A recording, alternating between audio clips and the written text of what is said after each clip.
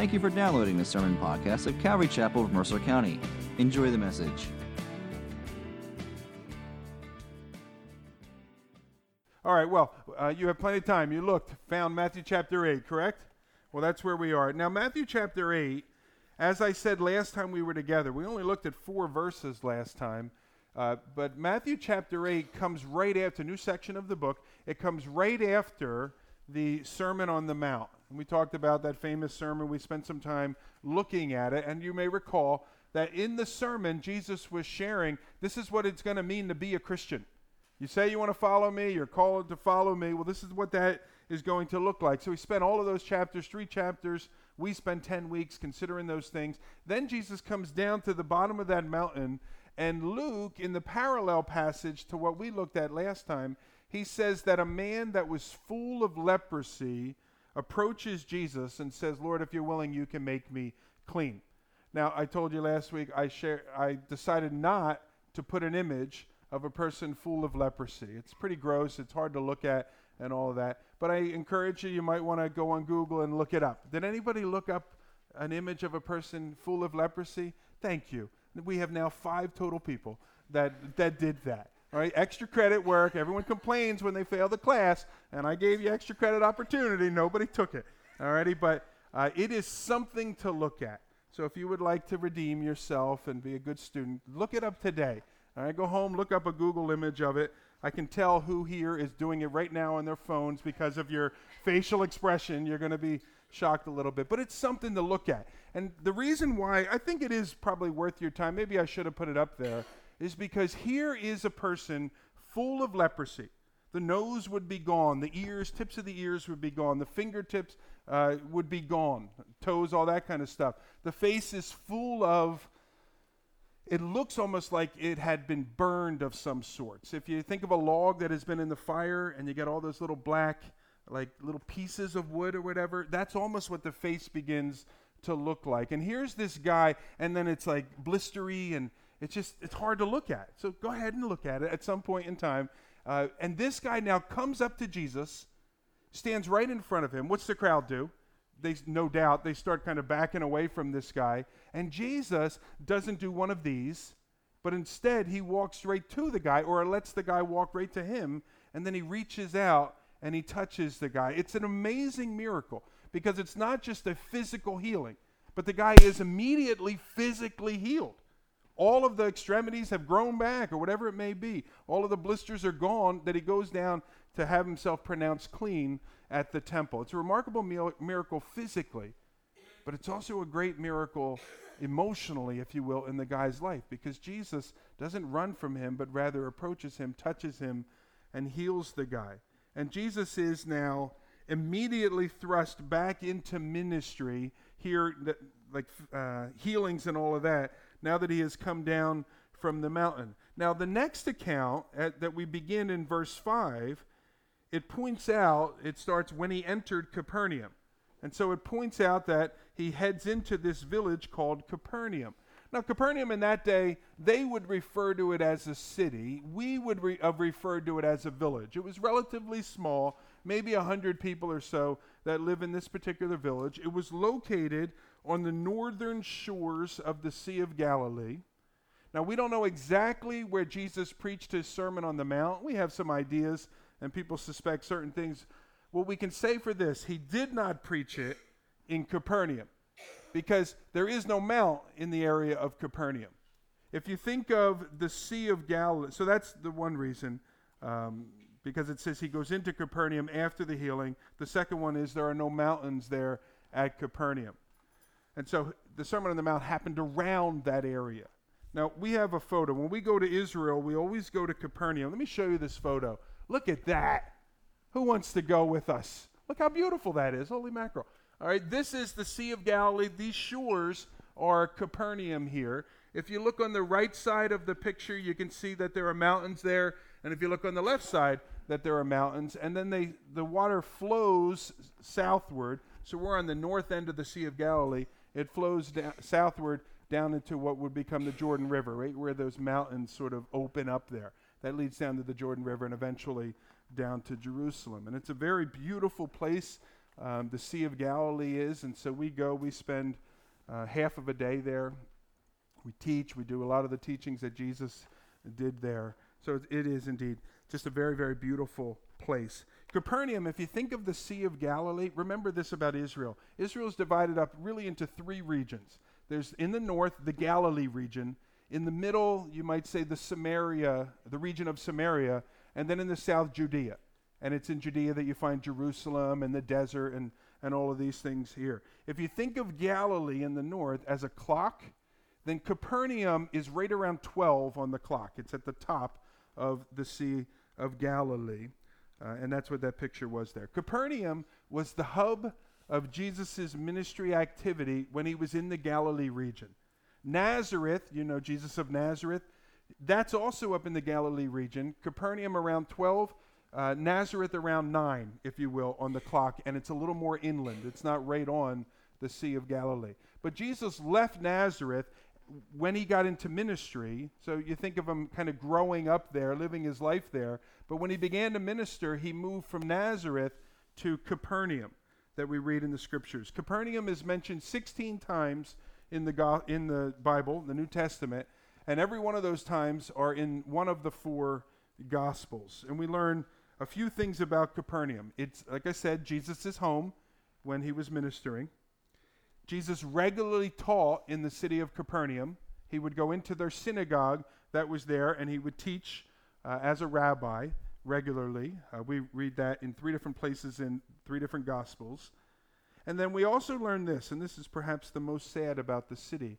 Despite the fact that Jesus is there in the city, living his life, interacting with people down at the deli and the grocery store and the gas station and all those things, despite the reality of that, and despite the fact that he taught in their synagogue regularly, what we learn about the city of Capernaum is that the people did not receive Jesus as Messiah. There was something about the familiarity of the guy down the street that just caused people to not buy in to what it was that he was selling. Now, of course, we know that Jesus had some disciples in Capernaum. It seems there's people that traveled with him. We also can suspect that some converted there, but overwhelmingly, Capernaum is referred to in Matthew 11 as an unrepentant city, as some of the other cities there are listed as well. And I think Capernaum is a good picture of folks in our day that grow up in and around the church, that they're around Jesus all the time. All of their life, perhaps, every Sunday, pretty much, they've been at church, and yet they cease to be impacted by Jesus. They see signs of his working, they hear his teaching, and yet for whatever reason, they have never been impacted by him eternally. And what's sad about that is others that come to Capernaum, so to speak, they are eternally impacted. They're moved by his work. They're moved by his teachings, and their heart is open to receive him as Messiah. And yet those that have heard it, I heard that every day since I was a little kid, they're not moved. And that's very sad. And, today, I think in here, that may describe some of us. Some of us come to church because our wife brings us or our husband brings us. And so we go. We don't want any trouble at home. Some of us come to church because we go to the diner after. And it's really good food or something like that, overpriced, and the portions are too big, but it's worth it. And so we go, and that's what brings us to church. Some of us come because we're kids, and mom and dad would yell at us if we didn't come. And we've been doing that for years, and yet Jesus has not impacted our hearts. And if that describes you in one way or another, then I would just encourage you, force yourself to get past the familiarity of Jesus and look at him in a fresh way. I may even encourage you, pick up, if you do read your Bible, but you cease to be moved by your Bible, pick up a different translation, different version of the Bible, so that you're kind of reading the words in a fresh way again.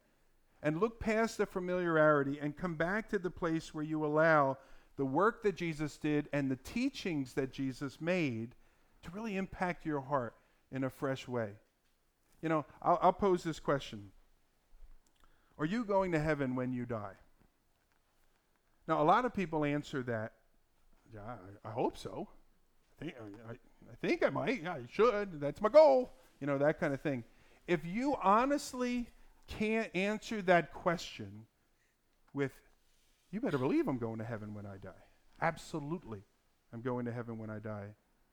Then you should be concerned about yourself and the condition of your soul, because you can know for certain. And if there is some doubt, then I'd encourage you, look at in a fresh way, at what Jesus did. Well, that's our intro, designed to get you to Matthew chapter 8, give you a little bit of time to get there. Let's read from verses 5 through verses 13. It says this, "Now, when Jesus entered Capernaum, a centurion came forward to him, appealing to him, 'Lord, my servant is lying paralyzed at home, suffering terribly.' And he said to him, 'Well, I'll come and I'll heal him.' But the centurion replied, 'Lord, I'm not worthy to have you come under my roof. Just say the word, and my servant will be healed. For I too am a man under authority, with soldiers under me. And I say to one, go, and he goes, and to another, come, and he comes.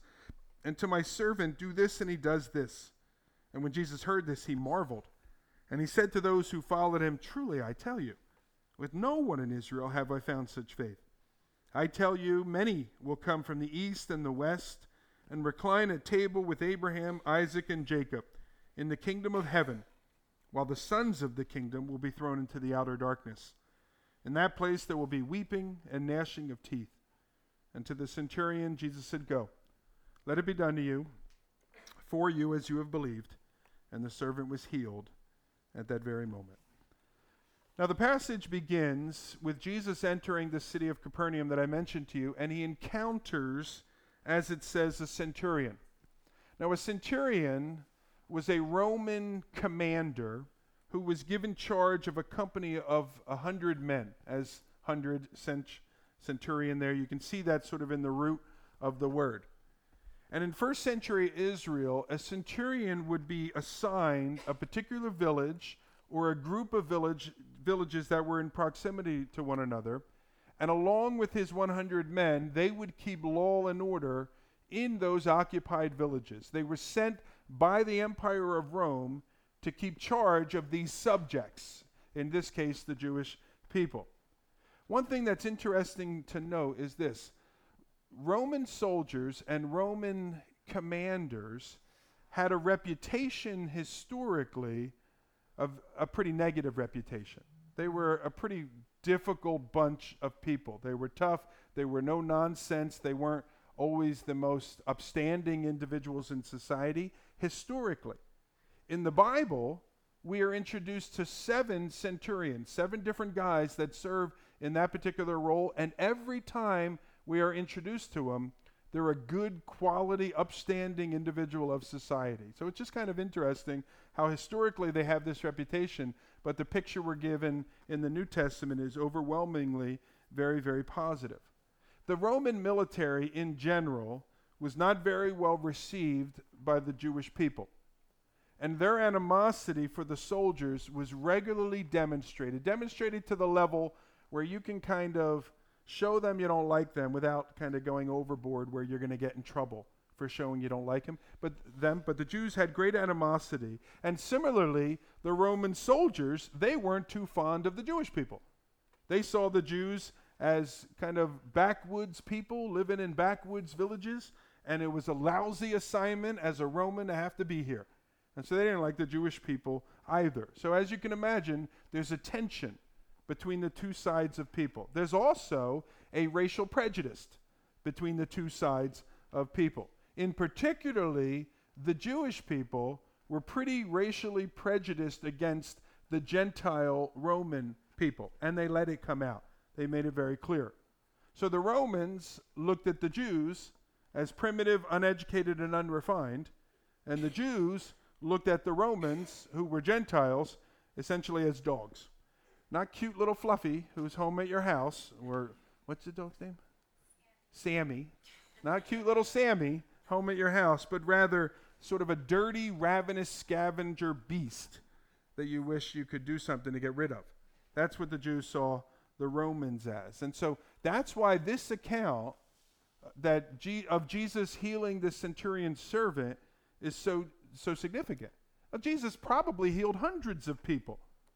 We read in Matthew chapter 4:23 that he healed all manner of disease and all manner of sickness. Lots of people are coming, and yet despite that fact, These are the accounts that Matthew begins giving personal examples of here in Matthew chapter 8. First, a leper, then a Gentile, and then finally a woman. That's the people that the Jews had great disdain for. The lepers, the Gentiles, and the females. And so the leper was an untouchable, who they said was judged by God and given up on by man. The Gentile was a dog, thought by most Jews and taught by most rabbis that Gentiles were good for nothing but to fuel the fires of hell. How's that for a viewpoint of people? That's how they looked at the Gentiles. And women were considered nothing more than conduits for those that really mattered, men. And so these are the three people that Matthew decides to begin giving personal examples of Jesus entering in and touching their lives, speaking healing power into their lives, and setting these people free from their infirmities or whatever it may be. Do you think that both Jesus and Matthew are trying to challenge the established kind of norms of society by sharing these particular stories at the very forefront of the work that Jesus is doing? Certainly so. That's the purpose, Matthew's purpose here. Remember, we don't have every single thing that Jesus has ever done in the Gospels. In the case of Matthew, he's trying to prove something to the Jewish people. So these are the stories that he's selected. I think it's telling that he's selected a leper, a Gentile, and a female to begin giving personal accounts of. Well, anyway, you have this centurion, and he comes to Jesus. Now, if you read the parallel passage in Luke chapter 7, what you will discover is that the centurion didn't actually come to Jesus, but that he sent representatives for him. Either way, the point is this, that someone came to Jesus on behalf of this centurion to get healing for the centurion's servant. And he comes to the Lord, he petitions him, they petition him and says, Lord, my servant is lying paralyzed at home, suffering terribly. Well, I think we learned three things now about this centurion in this passage. The first one, and from Luke 7. The first one is this. As I said, centurions have a reputation for being hard, uncaring, no-nonsense sort of guys. Roman soldiers were a dime a dozen. Actually, Roman soldiers were slaves assigned to this particular task. You're my slave, you're going to work on the farm. You're my slave, you're going to be a soldier. They were slaves. The practice was, it was legal and common that if your soldier, your slave, fell ill and was sort of holding up the rest of the group, they just put that slave to death and got another one. And so it's pretty significant that not only does he not put this guy to death, he doesn't just say, well, take a little bit of time off and get better, but he actually goes out of his way to petition for what is normally just thrown away to be healed. That tells us a little bit about this centurion. He's a guy who cares about others and takes action based on that concern for others. The second thing, we know that, as I mentioned, the Romans and the Jews didn't get along really well. But what we know about this centurion is that he treated the Jews with respect and kindness, and as a result, he was well thought of by the Jewish people. And that's not in the Matthew passage, but it is in Luke chapter 7. Let me read a couple verses. It says this in Luke 7. When they came to Jesus, that's the religious elders, they pleaded with him earnestly, saying, he's worthy to have you do this for him, for he loves our nation, and he is the one who built us our synagogue. All right, so he's a guy that cares about the Jews and is well thought of by the Jews. Now, when it says he built us our synagogue, that doesn't mean that he's out there with hammer and nails. But what it means is that he oversaw the construction of the Jews' synagogue there in the city of Capernaum. And what that means is he made sure that the project had proper funding so that it could come to completion. Now, we have a photo. This is a photo from when we went to Israel of what is standing today of the synagogue that was there in Capernaum. Now, Mark, you took this one, right? And you didn't doctor it in any way, did you? Nah, okay. Anyway, I told the first group you didn't doctor it at all because Mark lied to me. But anyhow, beautiful, beautiful site. This is in Capernaum. We go there. We go up front. We teach, and we imagine where some of the other folks that had taught up there before. Now, this synagogue, based on the type of stone and the type of construction, archaeologists know that this synagogue was built in the 200s of AD. So 200s of the Common Era. That wouldn't have been when Jesus was alive. If you go around the side of this archaeological find, they have unearthed below the ground surface, and you see a different type of stone. It's a really dark black stone. That was from the 1st century. And that would have been the synagogue that this man that we're looking at here in Matthew chapter 8 and Luke chapter 7, that would be the synagogue that he commissioned be built. That would also be the synagogue that Jesus attended and that Jesus went to the front of and taught from. And so it's a pretty significant find archaeologically. And so we go there, we spend some time there, we look at the scripture and the examples and the stories that occurred there. It's a great place. I love going to Capernaum. It's a beautiful place as well as that other picture I showed to you of the shores of Capernaum as well. Now, here is this centurion. As the centurion and as a Roman soldier, one of his responsibilities would have been to collect taxes for the Roman Empire and to send it back. Now, we spend a lot of time, whether it's a tax collector or a Roman soldier or whatever, they were given a number. You need to collect 20% from everybody. They could collect 30%, 40%, 50%. They had to collect that minimum and send that back to Rome. Anything else they collected was for themselves. And so the practice amongst the Roman soldiers typically was to tax the people heavily, keep the money for themselves, and buy food and drink and nice accommodations to live in and spend it on themselves. So again, this is telling that this Roman soldier doesn't follow that common practice, and instead he takes the money, which could be his, which he could benefit off of, and instead he pours it back into the community and builds for them a synagogue. A synagogue he's not going to go in to worship. He's a Gentile. He's never going to go in there to worship, and yet he builds that for them. That's the type of guy that he is. And it's the reason why in the Luke passage they say, and I think in Matthew, that he is worthy to have you do this for him. So that's the second thing we learn about this guy. The third thing is he is a great and powerful guy. We know that. He's probably the most powerful man in Capernaum for two reasons. The Roman Empire is behind him, and also a bunch of guys with big swords are behind him as well. So he's the most powerful guy in Capernaum, and despite that, he humbles himself. He petitions a peasant of the village who has become this itinerant preacher guy, Jesus, and he humbly petitions him to heal his servant. He humbly petitions Jesus to do something that won't benefit him at all. It's not going to help him. It's not like his kid is sick. It's not like he's sick. It's one of his slaves. It's one of his throwaway items that he could easily discard and get a new one to replace. But he petitions Jesus. He humbles himself to have Jesus heal that particular guy. He's quite a guy.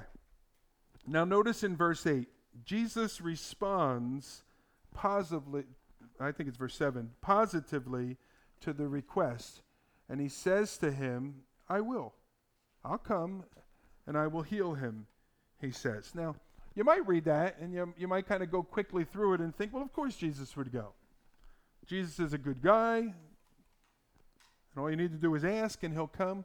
The reality is, for Jesus to go to the home of this Gentile was to go against every cultural norm of the relationship between the Jews and the Gentiles. Jews and Gentiles, as much as possible, they didn't mix with one another. And Jews certainly didn't go into the home of a Gentile. It wasn't against the law to go into the home of a Gentile, but it was against Jewish custom to do so.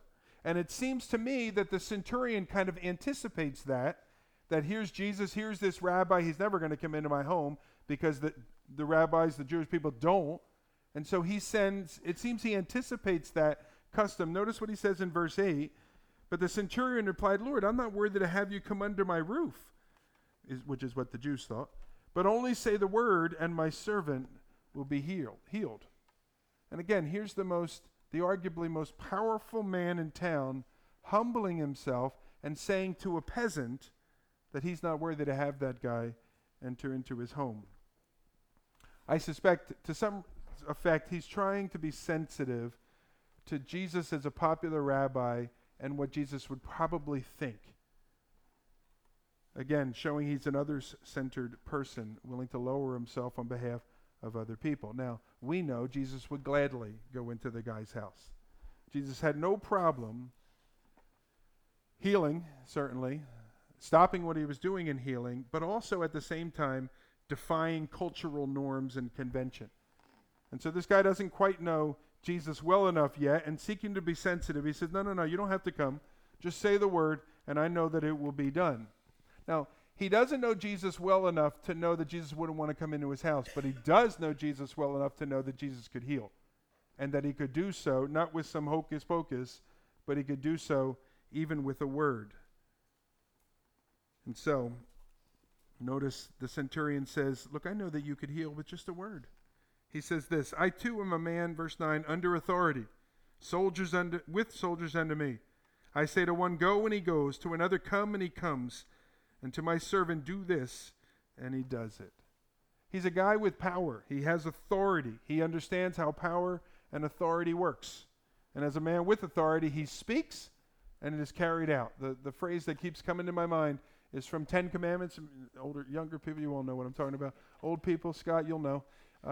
Where it says, where Yul Brynner would say, so let it be written, so let it be done. He would say it. That's the idea here. This guy knows you speak the word and it's carried out. You may not physically be the guy that carries out the command, but it'll get carried out because of your authority and in your power. And in the mind of this centurion, in the same way that he could dictate a command and be confident the command would be carried out, he is demonstrating that he believes that Jesus could speak a word of command, and he would know that it would be carried out. In his mind, it's very logical, and it is very logical. But at the same time, it's very trusting. And his statement says something about how he views and thinks of Jesus. And Jesus is very impressed by it. Look at verse 10. Jesus heard this, he marveled. And he said to those who followed him, truly I tell you, with no one in Israel have I found such faith. I tell you, many will come from east and west and recline at table with Abraham, Isaac, and Jacob in the kingdom of heaven, while the sons of the kingdom will be thrown into the outer darkness. In that place there will be weeping and gnashing of teeth. Now, I jotted a little note here. Happy feeling is gone. Because everything was kind of moving along nicely. And do you notice what Jesus says here? He talks about those that are going to be essentially thrust into hell, where there is weeping and gnashing of teeth. Let's point out a couple of things here about this. First, notice Jesus commends the man. The passage actually says that he marvels at the man's faith. Can you imagine what it would take to cause the creator and sustainer of the universe to marvel at something? This man's faith accomplishes that. His simple confidence in Jesus' ability to heal without any hocus pocus, without any magic acts, but simply with a word. His simple belief in that, confidence in that, it impresses the Lord. This guy believes who Jesus is and what Jesus can do, and the passage says Jesus is impressed by that. And he says it's worthy of praise, it's worthy of acknowledgement, and so he does that. Now, in praising the Gentile, at the same time, Jesus throws a little dig at the Jews there. The Jewish leaders were the ones that have come, according to the Luke passage, to say, you should do this for this guy. He's a good guy. They assumed they were all good guys. And this guy, he's not so bad. He's a good guy, Lord. And Jesus is kind of turning it all on its end here. He says, yeah, the Gentile's a good guy. You guys aren't. And so he says, truly I tell you, with no one in Israel have I found such faith. Now, the Jews are going to hear this and think, what? Look, buddy. They may not say this, but they're going to say, look, buddy, this guy may be a good guy, but let's not forget, he's still a Gentile. We're a Jewish people. We're sons of Abraham, Isaac, and Jacob. In us are all the promises of God. This guy is just a Gentile. And by the way, we're the religious leaders. You're just some itinerant preacher who we haven't quite figured out yet. That's the thinking that is going on. That's why I say happy feeling is gone. Because this is a direct confrontation of the Jewish people. Jesus is saying this guy has greater faith than all of these sons of Israel, all of these Jewish people. And in saying that, he offends their cultural and their racial presuppositions. But he goes on and he adds more. Remember info commercials? But wait, there's more. Well, there's more here. He says, I tell you, many will come from east and west. Now that refers to outside of Israel, where all the Gentile land is. Many are going to come from east and west to sit down at the table with Abraham, Isaac, and Jacob in the kingdom of heaven. Abraham, Isaac, and Jacob, they are the patriarchs of the Jewish faith. The Jewish people understand, they recognize that in heaven, Abraham will be in heaven. Isaac will be in heaven. Jacob will be in heaven. And they, in their thinking, they began to develop this mindset that all of the Jews will be in heaven. But here Jesus is saying many are going to come from east and west. Many Gentiles are going to sit there in heaven. Now you might hear that and you might think, okay, all right, I guess there'll be Gentiles in heaven as well. But then he adds, and many of the Jews will not be there in heaven. Many of the sons of Israel, I think is the term, or sons of the kingdom will not be there. And that just blew the mind of these Jewish people that are saying there. The Gentiles will recline there with Abraham, Isaac, and Jacob, but many of the Jews won't even get in to heaven. Now they either said it or they definitely thought it, and they certainly talked about it when they went back home. Now the Jewish leaders are probably thinking, what? And I think Jesus is probably thinking, you heard what I said. And I said it for a reason. That's why I say the happy feeling is gone. The common Jewish teaching of the day, despite the fact that this is a good guy, the common Jewish teaching of the day was that Gentiles were good for nothing but to fuel the fires of hell. What a horrible thing to think about somebody. And that's how the Jews looked at the Gentile people, saying that they had an opportunity, it's some teaching that they had an opportunity, they had rejected, and now they're good for nothing more than to fuel the fires of hell. And now here's Jesus saying that the sons of Israel are going to fuel the fires of hell. You see how he's turned everything upside down? Shocking what he is saying here. And again, these are fighting words. And these are statements like this is what began to put Jesus at odds with the religious leaders of the day. But regardless of the fact that it would put him at odds with the religious leaders of the day, it's something that needed to be said. Because people, some of these Jewish people, there will be Jews in heaven. I don't want to give that impression. But not just because they're Jewish, but because they've received the gift of God's Messiah that he has given to us. That's why they'll be in heaven. The same way if you're a Gentile, well, you'll be in heaven because you received the gift of God's Messiah. But people were living their entire lives and either teaching or being taught something that was leading them straight to hell. Or to use the phrase that Jesus says here, outer darkness. And that's serious. And somebody better say something about it. And so that's what Jesus does. And you know, in our day, I don't think it is any different. Don't we have people teaching and being taught the same idea? Has it not been incorrectly ingrained into our thinking as a culture that we are okay as a people? How many people think they will get into heaven because they're Americans? We're not savages. We're not beasts of a people. Of course we're going to go to heaven. We're Americans. There are others that'll say, well, I go to church every week, and so I'm okay. I go almost every week, except for my vacation or something like that.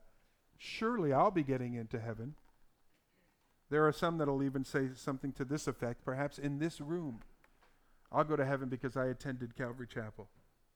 And Calvary Chapel's a good Bible-believing church, and I went there every week and put up with that fella. And so I'll get into heaven as well. And I would say this, if you're here today trusting in your nationality, trusting in your culture, or trusting in your connection to Calvary Chapel or to any other church that is out there, and you're trusting in anything but Jesus, then you need to hear the message that Jesus is presenting in this encounter. It's in Christ alone that our hope is found, not in any of those other things. And that's an important message, I think, that needs to be said, even if it is a bit offensive for some to hear. Now, you have this tiff that is hanging out there in the air, and Jesus then kind of moves on from the little tension, and he says to the centurion, verse 13, he says, "Go, let it be done for you as you have believed," and the servant was healed at that very moment. Now, that's the story of the centurion servant, the account of the centurion servant. We have another one I want to look at, just 2 verses more, verses 14 through 15. It says, "Now when Jesus entered Peter's house, he saw his mother-in-law lying sick with a fever. And he touched her hand, and the fever left her, and she rose, and she began to serve him." And again, if you go with us to Israel, we're going to go next year. We will make our way to Capernaum. We'll sit on the shores there of Capernaum. We'll go to the synagogue. And as with the synagogue, archaeologists have unearthed in Capernaum remnants of the homes that were there in the first century. So I think we again have a picture. And if you notice in the picture, you see how all of those things in the forefront is a very dark stone. That's first century building. I know these buildings would have been a lot taller than this, but this is sort of the foundation level of each of these homes, almost all of them sort of connected and intertwined with one another. You can look over at the synagogue there. That's a side view of the synagogue, and you see it's a different color stone altogether, and it's a different type of architecture. That's a different era. And so these are first century homes. If you look over on the top right corner where there's that tall evergreen tree, there's additional homes that are over there in this village as well. One of those homes was Peter's home. It's kind of cool. It's not glowing or anything like that, but the fact is one of those homes is more than likely Peter's home, and that would be the place that this particular account that we are reading of here. Again, Mark, I think you took this one as well? All right, yes, yay, Mark. Let's clap for Mark. All right, anyhow. So here we are now. We're in Capernaum. We said it's Peter's home there in Capernaum. Here's an interesting thing. In the book of John, chapter 1, it tells us that Peter was from the city of Bethsaida. Capernaum and Bethsaida are 2 different places altogether. And so if Capernaum is his home, what's he got, like a second home or something like that? No. What it means is that he kind of grew up in Bethsaida. He encountered Jesus initially down there or near there where he was working, and then he relocated and moved to Capernaum. And I don't know why he did that, but I can guess why he did that, because Jesus relocated from Nazareth to Capernaum and began to set up ministry shop, so to speak. And it seems that Peter said, well, if he's going to be up there, I want to be near him. I want to learn from him. I want to sit at his feet. And so Peter picked up and he moved his whole family, his business, everything that he knew, and he went and he lived up there in the city of Capernaum. I think that is significant, because here's a guy that was willing to do whatever to be able to sit and learn of Jesus. And that's really significant. And I tell you this, I've been in that place in my life as well. And I'm sure you have been in that place. And I've read many biographies, and I know many Christians that are essentially, they come to the place where Jesus says, hey, I'm headed over there. You're welcome to come if you would like. And you come sort of to the end of the carpet, and you're like, yeah, if I go over there, that's just going to affect too many things. I can't. I'll stay here, and every time you come back into this area, I'll check in with you again, but I'm unwilling to take that step of faith and go over there. Peter takes the step of faith.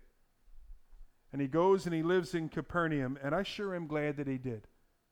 Because Peter, even it says of him, he became a rock in the church in a sense. That testimony that he has and the way in which the Lord used his life. One might guess none of that would have ever happened if he just stayed back in Bethsaida and waited for Jesus to stop in every now and again. So I'll let you chew on that. Let the Lord speak to your heart about that and what that might mean for you in your life, particularly in the coming year. Now we have another point in passing here. The first one was that Peter had a home there in Capernaum. The second one is that he had a mother-in-law there in Capernaum. And the reason why I bring this up is because tradition would have us believe that Peter was the church's first pope. And the tradition in the Catholic Church is that the pope or the cardinal or the bishop or the priest, that they were not allowed to marry. But here we have an example in the scripture which clearly indicates that Peter was indeed married. As I was saying, sadly I would say, the Catholic Church, and remember the word Catholic, it means universal. And so for a long period of history, there was only one church, the church. And it was called the Catholic Church or the Universal Church because it applied to believers everywhere. But then we had the Protestant Reformation, and different forms of the church kind of began to develop or whatever. But the Catholic Church has for 1700 years taught that the bishop, priest, cardinal, and pope had to remain unmarried and celibate. And the reason I bring it up here now, I'm not in the Catholic Church. You guys aren't attending the Catholic Church apparently either, unless you're sneaking out there or something like that on the weekends. But I bring it up because of this, because despite the fact that the Scripture makes clear that who they refer to as the first pope was indeed married, they teach otherwise. And again, it's really no big deal to me, except for these two reasons. Number one, please don't say that the Bible says one thing when it clearly says something else. That's bad. Don't do that. Okay? And secondly, if you want to pass off that priests shouldn't be married so that they can focus their attention instead on the church and all of that, that's fine. If that's your philosophy, that's your view, and it works for you, great. But don't teach a doctrine of men as a doctrine of God. That's a dangerous thing to do, and it's a mistake. And I think it's a mistake that the Catholic Church has made. And to be quite frank with you, I think it's a cause of many of the problems that the Catholic Church has had over the last century, and probably beyond that as well. Anyway, think about that as well. You can chew on that as well. Now let's take a look at the account. Again, the verse says, Jesus went into the house, saw Peter's mother-in-law laying sick with a fever, and he touched her, and the fever left her, and she rose and began to serve. Now, we've seen this in chapter 8. You have a guy that was full of leprosy, you have a man that was paralyzed, and you have a lady that has a fever. If I had to create a scale of the severity of those infirmities, I would put the fever at the bottom. Nobody likes to have a fever or whatever, but you have fever, maybe paralysis, full-blown leprosy. It seems to me like it goes in that particular order. And the reason I bring it up is, despite the fact that it's relatively insignificant compared to the problems everybody else is experiencing, Jesus still cares about it. And he goes into this person's house, he touches her hands, and he heals her. Now, I would also add this. In the Luke chapter 4 account, Luke says that the woman, not just that she had a fever, but that she had a high fever. And Luke was a doctor, a medical doctor, and many times in Luke's gospel, he points out details that perhaps the average person wouldn't pay attention to, but he points out that she has a high fever. That means that she was really, really sick. Historians tell us that in first century northern Israel, the area of Galilee, that there was a malaria outbreak in that time, at the time of Jesus here, right around 30 AD, and so on. And so it seems that perhaps with this high fever, she may have a case of malaria there. And seeing her in this weakened condition, hearing the appeals of family and friends, Jesus touches this woman and she's healed. And notice, she's healed. She's really healed. Now, and I say that because she jumps up and she begins serving other people, all the guests that have arrived. A few weeks back, we came back from Nepal. And somewhere on the airplane or so, I felt fine before, I felt horrible after. Somewhere on the airplane, I got a fever. And I was just dragging, and my face was pale and all this. And Charlotte came to pick us up, and I later found out she asked her husband, "What's the matter with that guy? Is he safe to get in the car? He looks terrible," or whatever. And I felt terrible. And I didn't want to talk to anybody. I just want to put my head back. And I got home, and I came to my house. My wife's out there, and I'm like, "Hi." And she's like, "Oh, my gosh, what's the matter with you?" I said, "I don't know. I don't feel good." And so I went up to my bed, and it was at 10 in the morning, and I fell asleep. And about 4 hours later, I woke up, and my sheets were soaked. My fever had broken. And I was like, "Oh my gosh, it's like a pool here. This is disgusting." It was rather disgusting, actually. And the fever broke, if you will. I was healed of my fever. But I have to tell you, I felt drained for 3 to 4 days afterwards. I didn't start feeling good again until Friday. I got home on a Monday, and I was just drained from it because my body had worked so hard to fight the fever, and there was just no energy, no strength, or anything left. I'll tell you, I wasn't running around serving all of the people that came over to visit like this lady was. But Jesus does a healing work in her, and he skips up 3-4 days past the fever and the remnants of the fever, and he heals her, and she gets up, and she begins to serve. And I think that's a good thing, by the way. When Jesus heals a person, the fitting response is to begin serving him and other people. And that's what this particular woman, she begins to do. And so I'll pose this at you. Has the Lord touched your life? Has he healed you? You probably weren't sick, but you were spiritually sick. Maybe you were emotionally sick. And Jesus entered into your life and he did a healing work in your life, and he's delivered you from your sin. He's delivered you from death. Some of us in this room, he's delivered us from addiction.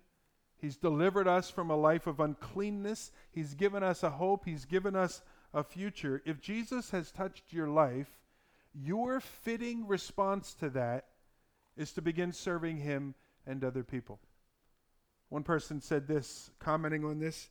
He said, you can always tell when a person has been touched by Jesus because he or she will inevitably begin to minister. When the Lord touches you, you can't help but say, to whom can I reach out and help as well? And so I just encourage you, give that some thought.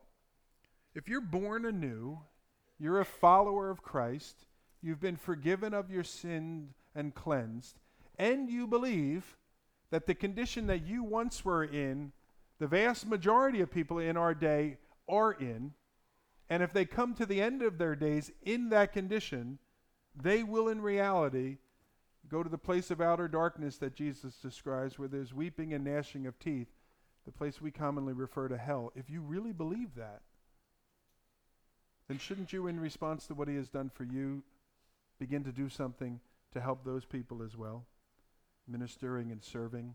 The purpose of the church, we learn in Ephesians chapter 4, is to build the saints up, to go out and do the work of the ministry. That's not just one person, a couple of people that pour into the lives of those that attend the church or are part of the church. It's the part of us as a church to build each other up so we can go out and we can serve.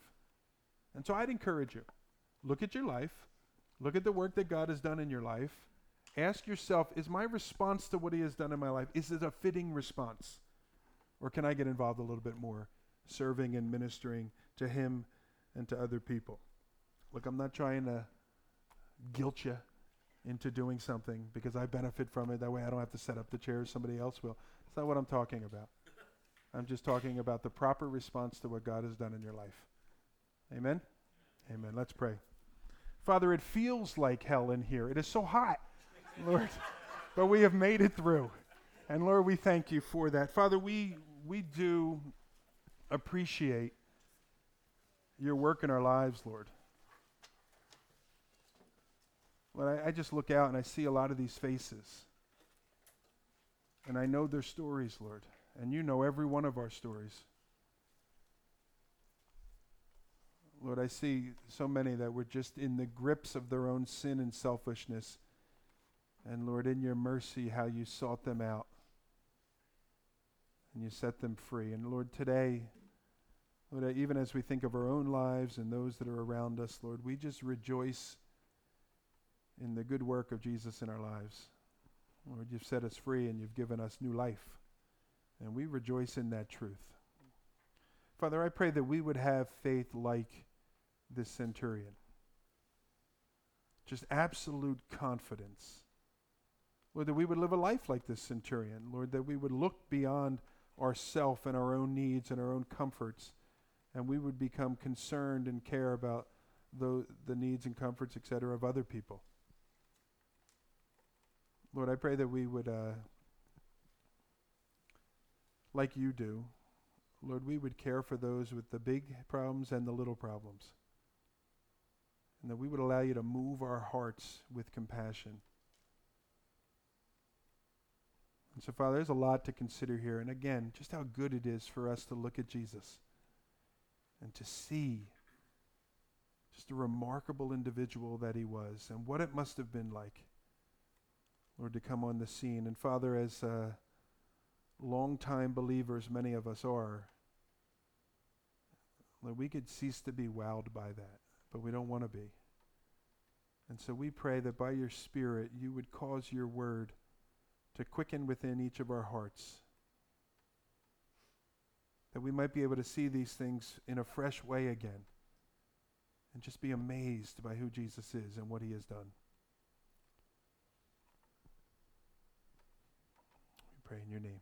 Amen.